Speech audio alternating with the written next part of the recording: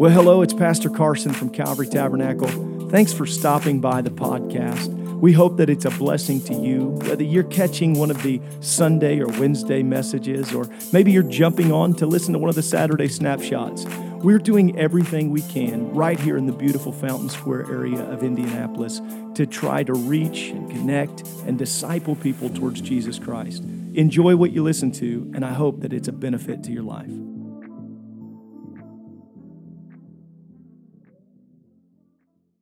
Matthew 26 is where we're going to be. Now, I'm going to read verses 36 through 46, okay? I'm not going to speed read, but I'll read with a little bit of a level of expedience that you might be seated tonight.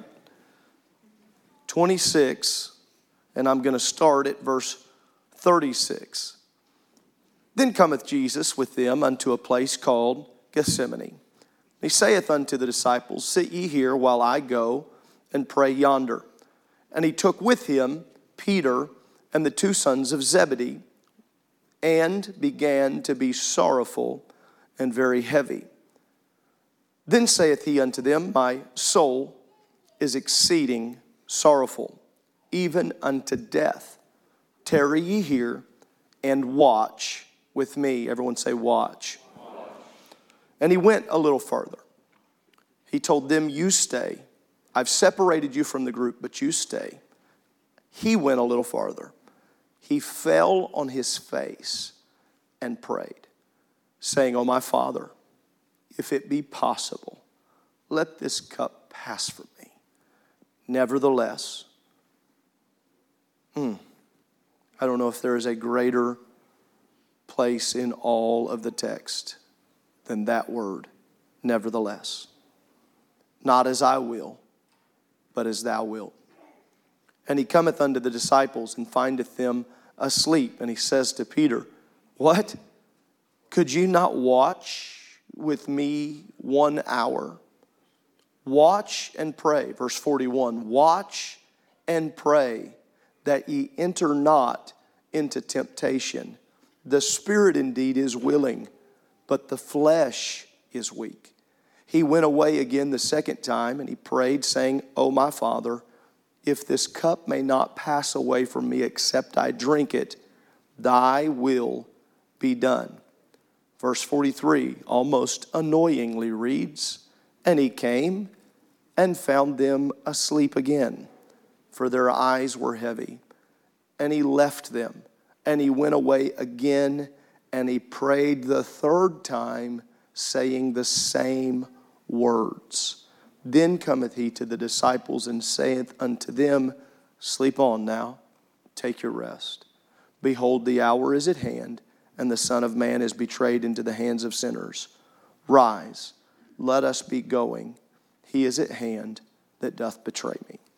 I'm going to just teach on this topic right before Easter for just a little while tonight, that we need to have our eyes open going into Easter.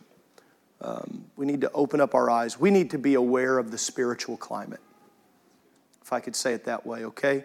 Would you just briefly pray with me, and we'll dive into this for just a short while. God, we love you. We thank you for our opportunity to study the text here together tonight. I pray that you would help me to articulate with wisdom and with clarity. I pray that you would anoint our time together. I pray that you'd bless every hearer.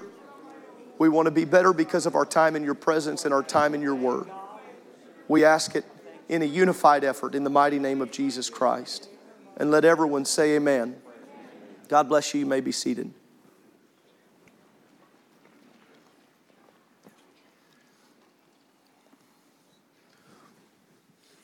For every one of us, Easter week has some similarities, but it has some differences.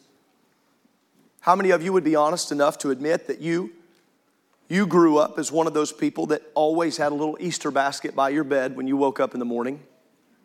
Come on, some of you are embarrassed about it. Some of you got it until you were way too old. Some of you want to get on a soapbox and say, what does that have to do with Easter? I don't know, but it had candy in it, so it felt right.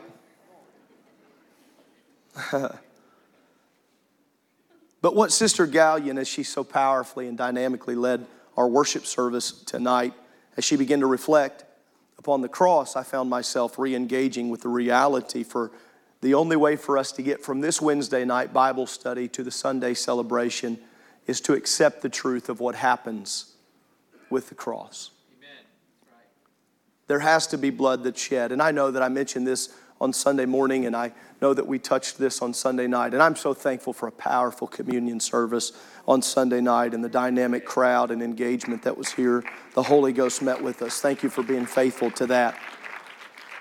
But for us to be effective in celebrating Easter, then we have to be honest about what was endured to get to Easter. In fact, as Christians, we do a great disservice if we don't honor what took place leading up to the cross. This particular chapter and where it's found, this story in the synoptics, you can take a look at this, go look through it in Luke. In fact, I'll reference Luke probably again here in just a little while, but as we're reading here, I don't think we get a greater moment to picture the true humanity of Christ than we do here in Matthew chapter 26. I think we're all in agreement that with each passing year, our world seems to be easing further from God. It's a tragic amen to have to give, isn't it? It's sad how easily and readily it rolls from our tongue. The United States Homeland Security Digital Library, it holds a copy of the concurrent resolution 223 that allowed the use of the Capitol Rotunda for a private prayer vigil after the tragedy of airplanes that crashed into the Twin Towers of the World Trade Center in 2001. It says this: permitting the use of the rotunda of the Capitol for a prayer vigil in memory of those who lost their lives in the events of September 11th, 2001. As members of both houses of Congress gathered in the rotunda that day, Christian Americans rejoiced at the representation of faith among leaders. They hoped that things would begin to change for the country, that prayer would now become a higher priority from the governmental offices right down to the homes of the citizens. But disappointingly, after tragic, we've even fallen further behind than I would say we've ever been before. But make no mistake about it, I feel very clear, and I want to give you this very clear direction. There is a great divide occurring. I don't want you to be ignorant of his devices. And I want you to be understanding of who we must be as believers. The great divide is occurring. You will not be able to keep a foot on both sides. You will either choose to be a believer and identify with Christ, or you will have to deny him. I want to choose him. I really do. I want to choose him, and I want you to choose him. Because what Brother Williams said when he first took the microphone should be the resounding truth of every heart and mind. We want to be saved. We want to be saved. No matter how many times you've heard it, this world is not our home. It's not. Jesus shows something to the disciples. I must admit, Brother McFarland, truthfully, when I first read this, I see him grab James and John and Simon Peter and pull them away from the disciples. And I wonder how elite that must have felt. I think about the other disciples that are there, and I wonder the self-contemplating and how thought-provoking, maybe even slightly discouraging it must have been for him to have hand-selected these three, but not us. They get pulled away and they don't get very far, probably thinking we're about to see something so powerful. We're going to see another side of Jesus. Yeah, they were. They were about to see a side they weren't ready for.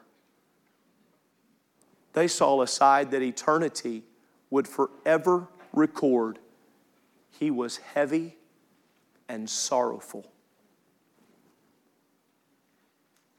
Do you know that as believers, we desperately needed this moment of His humanity recorded?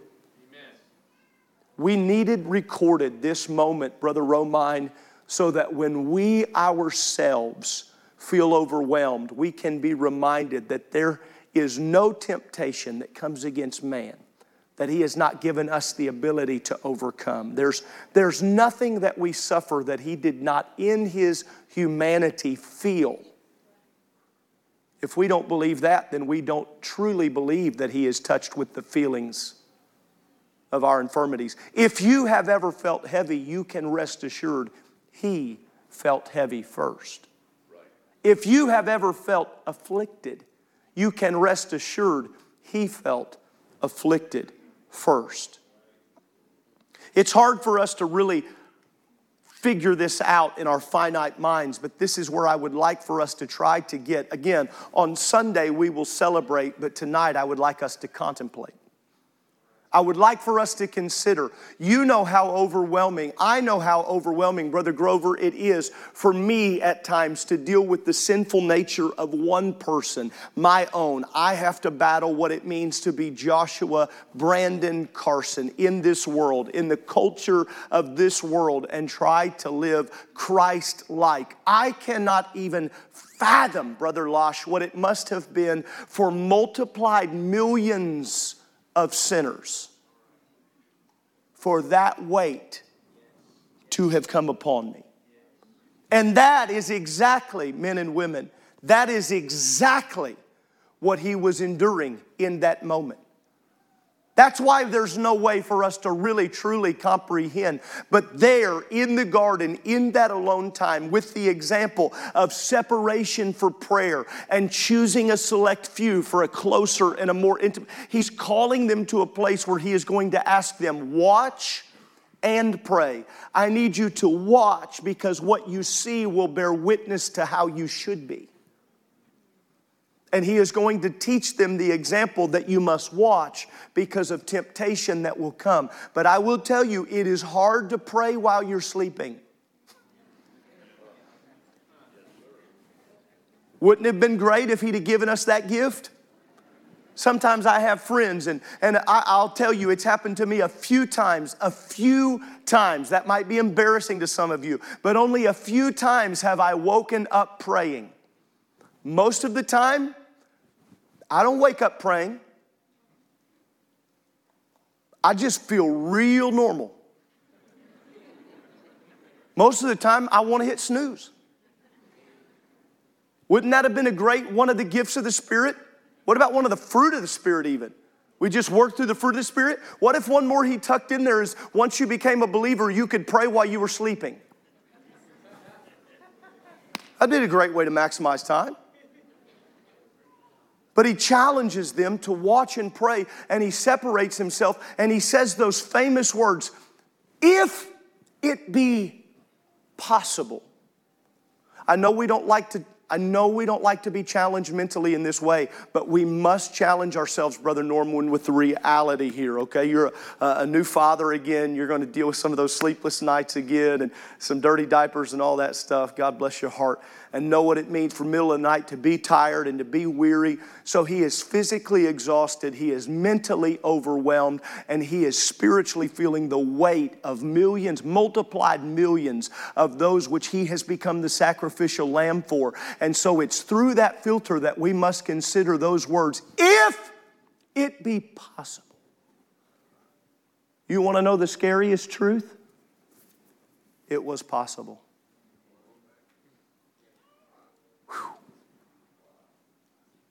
It was possible.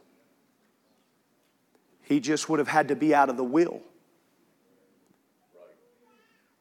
He was teaching us something about self-control and self-restraint. If it be possible, let this cup what? Pass from me, nevertheless. Oh, I've never been so thankful for the word nevertheless. And that's not a word you use all the time. Nevertheless, this is a good place to use it. Not my will. What was he saying here? This is not a confusion in a Trinitarian view of God. This is the flesh saying, not the will of the flesh, but the will of the Spirit be accomplished. The dynamic plan, the lamb that was slain from the foundation of the... The one thing he could not do was he could not lie, and it was already put in motion that he would be the lamb. But his flesh for the first time. Can you imagine the foreknowledge of God, having the full foreknowledge of God, the absolute foreknowledge of God, knowing the horrific nature of the crucifixion which lie just ahead of him. He is in the garden, yet can already feel the warm and callous embrace of Judas.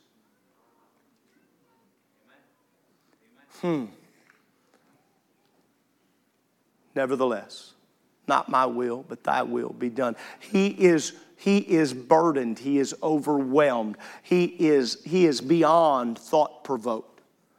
And he comes back to the three, not all the students, not all the disciples, the three that he specifically handpicked. The three, just three of you. Surely it's just three of you.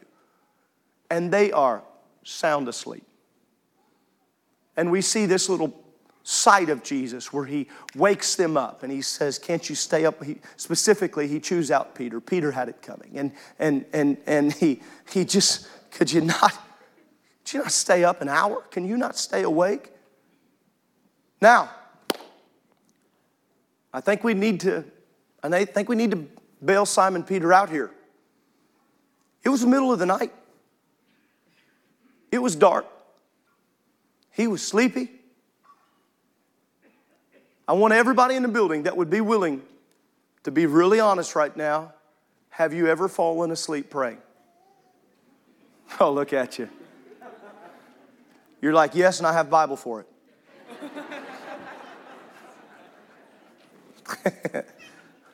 There's Bible for falling asleep. If you've ever fallen asleep during prayer, you are qualified to preach Pentecost. He goes back and he goes into prayer. He prays the same thing 3 times. And what he is showing the need to continue, watch this, continue to drive back and submit the will of his flesh. One good prayer is good, but typically one good prayer won't cut it. If one good prayer wouldn't do it for Christ, what would make us think one good prayer would do it for us? And there are entire religions based around the thought of one good prayer. I'll let you chew on that. It doesn't work that way. He heads back. He doesn't really retreat as much as he does escape. And he gets to this place and he begins to pray and they fall asleep. It's a repeat offense. It's a continual act. But Luke 22, when it records this story, this is the chapter where it talks about, as it were, great drops of blood. How many remembers that? Great drops of blood that fall from him. This hermaphroditus is the modern term or the scientific term where the capillaries that are close, the blood capillaries, and I'm not going to get graphic here tonight, but in modern cases where this has been studied, they say the reasoning found is because of absolute mental anguish. The mind has become so overwhelmed that the capillaries that release sweat actually begin to release blood through the sweat pores. If you don't think he was agonizing over you and me, then you need to read it again. Brother Trano, the people that we're going to reach on Saturdays when we're hanging up these door knockers and we're going and we're meeting individuals and we're inviting people to church and those that were showing up, man, we've had several people. We've had dozens and dozens of people. 2 weeks ago, I think we had 120, 130 people come on a Saturday and go and flood this city. Can I tell you and remind you of something? We cannot knock on a door that he hasn't already thought about. He was in the garden and agonizing over it. And God forgive us because at times We refuse to be inconvenienced to share the gospel. Pastor, don't be hard on us. It's Wednesday night before Easter. I'm not being hard. I'm talking to me. This is not a you. This is an us. We have to remember the price that He paid was not so that we would be ashamed of who we are or who He is, but so that we might identify, wait a minute, if we really believe that this is life and life more abundantly that He purchased on that cross, then nobody should go to hell unless they go over our hands that are outstretched, reaching for them, and our voices that are calling out to them. What is this principle that He was teaching them? Watch and pray. Have you ever seen someone pray with their eyes open? It's honestly slightly disturbing. Some of us have been cultured. Most of us, close your eyes and pray. We even say it, don't we? I'd like everyone to close your eyes and pray. People that are suspicious have a hard time with that. Close your eyes and pray. I can remember being a kid and always wanting to have one eye open. Especially when they said, I want you to lift your hand. If you're dealing with something, I will never, all heads bowed and eyes closed. Now, if you're really needing something. I remember being a kid and being like, somebody close to us raising their hand, you want to nudge your buddy, right? I knew it.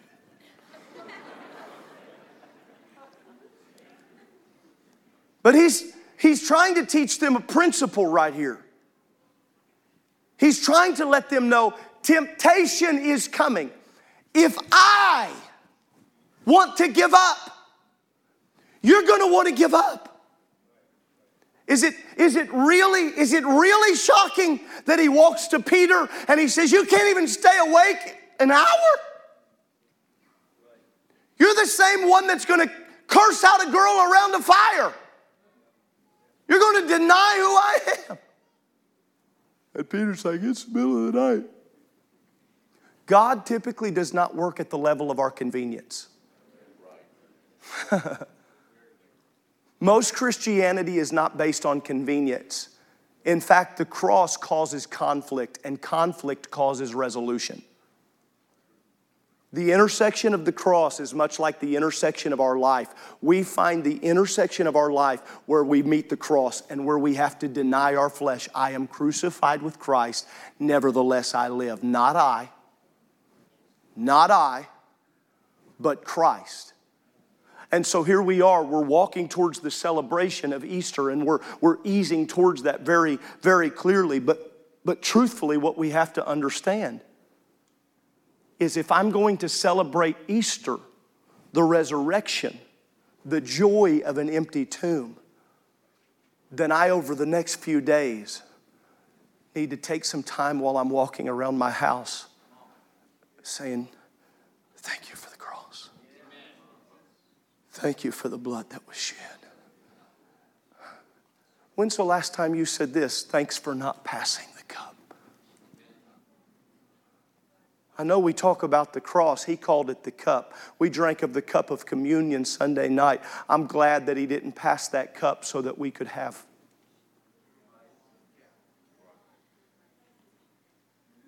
Over the next few days, I feel really prompted. Would you just lift your hands with me right now? And would you begin to give him thanks and praise? Would you worship him for not passing the cup? Ooh. Come on, give him thanks and praise for not passing.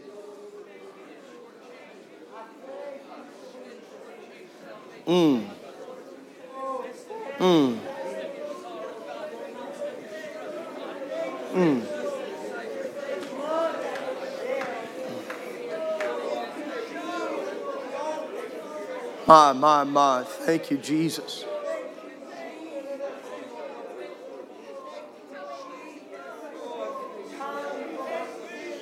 Jesus.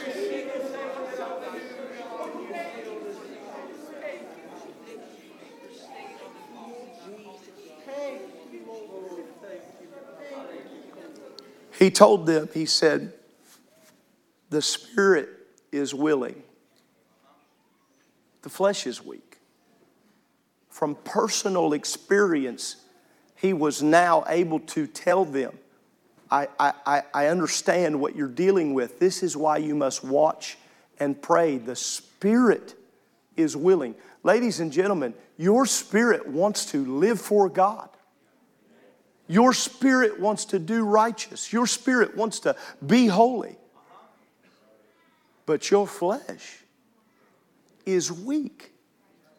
Listen, it's not that your flesh is evil. Your flesh is not a demon. Don't give the devil that kind of credit. That's false. It's not accurate. But it is weak. Okay? You cut off the blood supply from one of your appendages, you're going to lose it. Your flesh without the blood is insignificant. It's actually useless. It becomes dead weight. Spirit's willing, but the flesh is weak. He tells them, get on up. Get up. Rise up. Time's at hand. Verse 47, and I'm not going to go into it. I'm not going to dive into it. But I would tell you this is where the betrayal comes and Judas comes. It shocks me that he calls Judas friend, because I don't know if anybody here, Brother Hunter, would have called Judas friend in that moment. Whew! Whew! I'd have judo chopped him right there. I'd have laid hands on him suddenly. But he does. He embraces him because he knows. He has 3 times prayed the same prayer. He has wrestled with it, and he has come to the resolve, I'm going to drink of the cup. He knows. He's told them, it's time. It's time. It's time. Takes Judas. I've always wondered, haven't you, what that moment was like when he locked eyes with Judas? I'm going to tell you, if you don't think it shook Judas, he hangs himself not long from now. Ooh. So third point, and I'm almost done, is this, that betrayal does not define you. His will defines you. It's what he taught us in this moment. Because people will turn their back on you. People in the world, people in the church, people in your family. But Christ is teaching us here, it's the mission, not the moment. If it would have been about the moment, he'd have let the cup pass.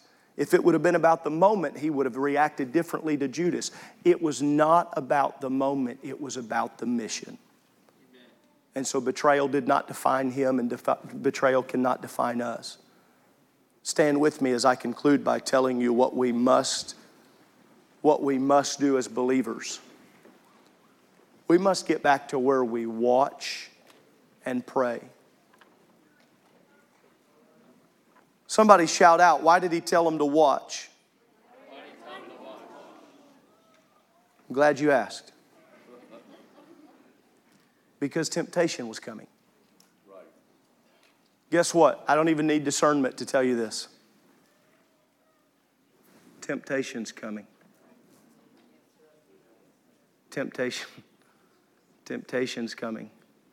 For who? Everybody in the room. Every one of us.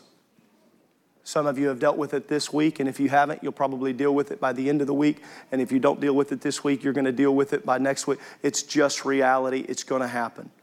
You're going to deal with temptation. It's truth. Turn to your neighbor and tell them it's inevitable. Come on, tell them it's inevitable. Turn to 2 or 3 people, tell them temptation is coming. You better be ready for it.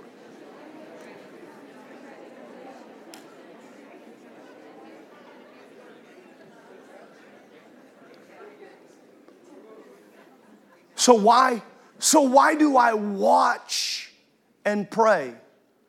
Brother Sipes, I watch and pray because having open eyes gives me a definitive way to pray.